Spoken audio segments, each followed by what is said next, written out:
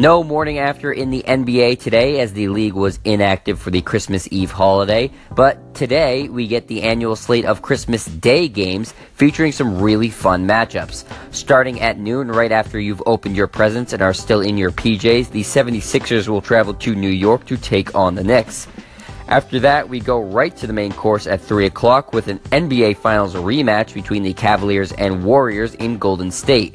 The defending champions will be without Steph Curry, who's still out with an ankle injury, but that shouldn't stop the game from being an extremely entertaining contest.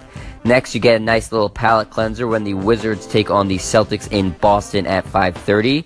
Then we go for dessert in a matchup between the Houston Rockets and Oklahoma City Thunder, with a battle between old teammates and last year's two MVP finalists, James Harden and Russell Westbrook. That one is at 8 o'clock.